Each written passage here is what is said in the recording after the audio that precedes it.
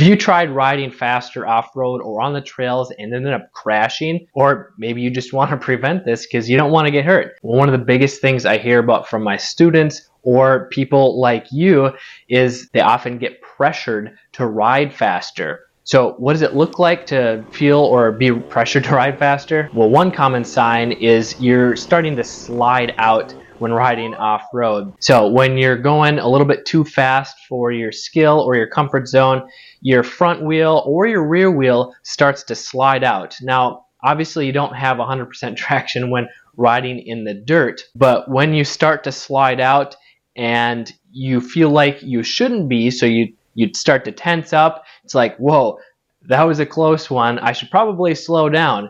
That is a really good sign that you're being pressured to ride faster, and if you keep doing that, you're probably gonna crash. Or another big sign is when it's hard to manage the throttle and you possibly whiskey throttle, maybe you save it, or maybe you ride into a tree. So you're trying to ride faster and this causes you to tense up and it makes it harder to control the throttle, especially if you're on a more powerful bike. So it just takes a little bit of twist of the throttle and it starts to feel jerky and it's harder to hang on, and you're pushing and pulling on the bars trying to handle the full weight of the bike because you're just trying to keep up with a faster riding group. Maybe it's just your husband, your wife, your kids. Maybe you're just trying to keep up with them so that you don't annoy them, so that they'll let you keep riding with them. Well, these are really good signs that you're being pressured to ride faster, and if you keep doing them, you will end up crashing sooner than later, which I don't want you to do. Or perhaps you're riding with a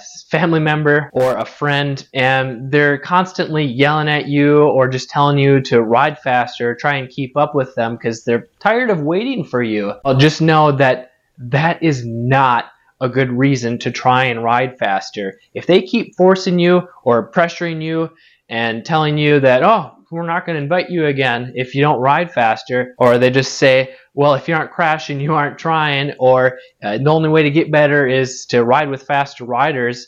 And while there is some truth to that to a degree, these are some of the best ways to get in an accident, especially if you tense up and get nervous easily trying to keep up or riding a new or more challenging section. For example, last year when I was going to a Supercross race here in Minneapolis, I started driving down the road and I realized that I forgot something, and it was something that was fairly important. I really wanted to bring it. I think it was one of my hats for Motocross Hideout, and I got back in, went to the house, grabbed it, and I was mad, and then I felt like I was running behind, so I was trying to hurry up. I backed up the car on the driveway and there was snow on the ground, and when I turned it while backing up, because we have a turnaround and there's two trees on both sides, I whipped it around a little too quickly. I tapped one of the trees because I was spinning around too fast, and it put a nice big dent in the fender. And this is because I was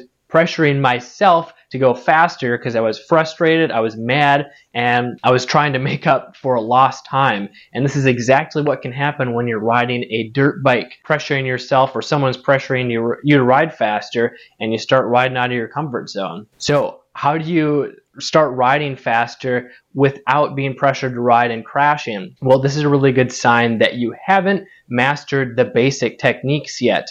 And in order to prevent crashing while increasing your skill, you first have to slow down and master these basic techniques. And if you want to learn what these are so that you build up your confidence faster and prevent crashes and have more fun because you're riding faster, I want to give you a free guide. It's my basic techniques guide, and you can get that at motocrosshideout.com/free lessons, or click the link in the description below. I'm Kelly Fager from Motocross Hideout. Learn more, ride more.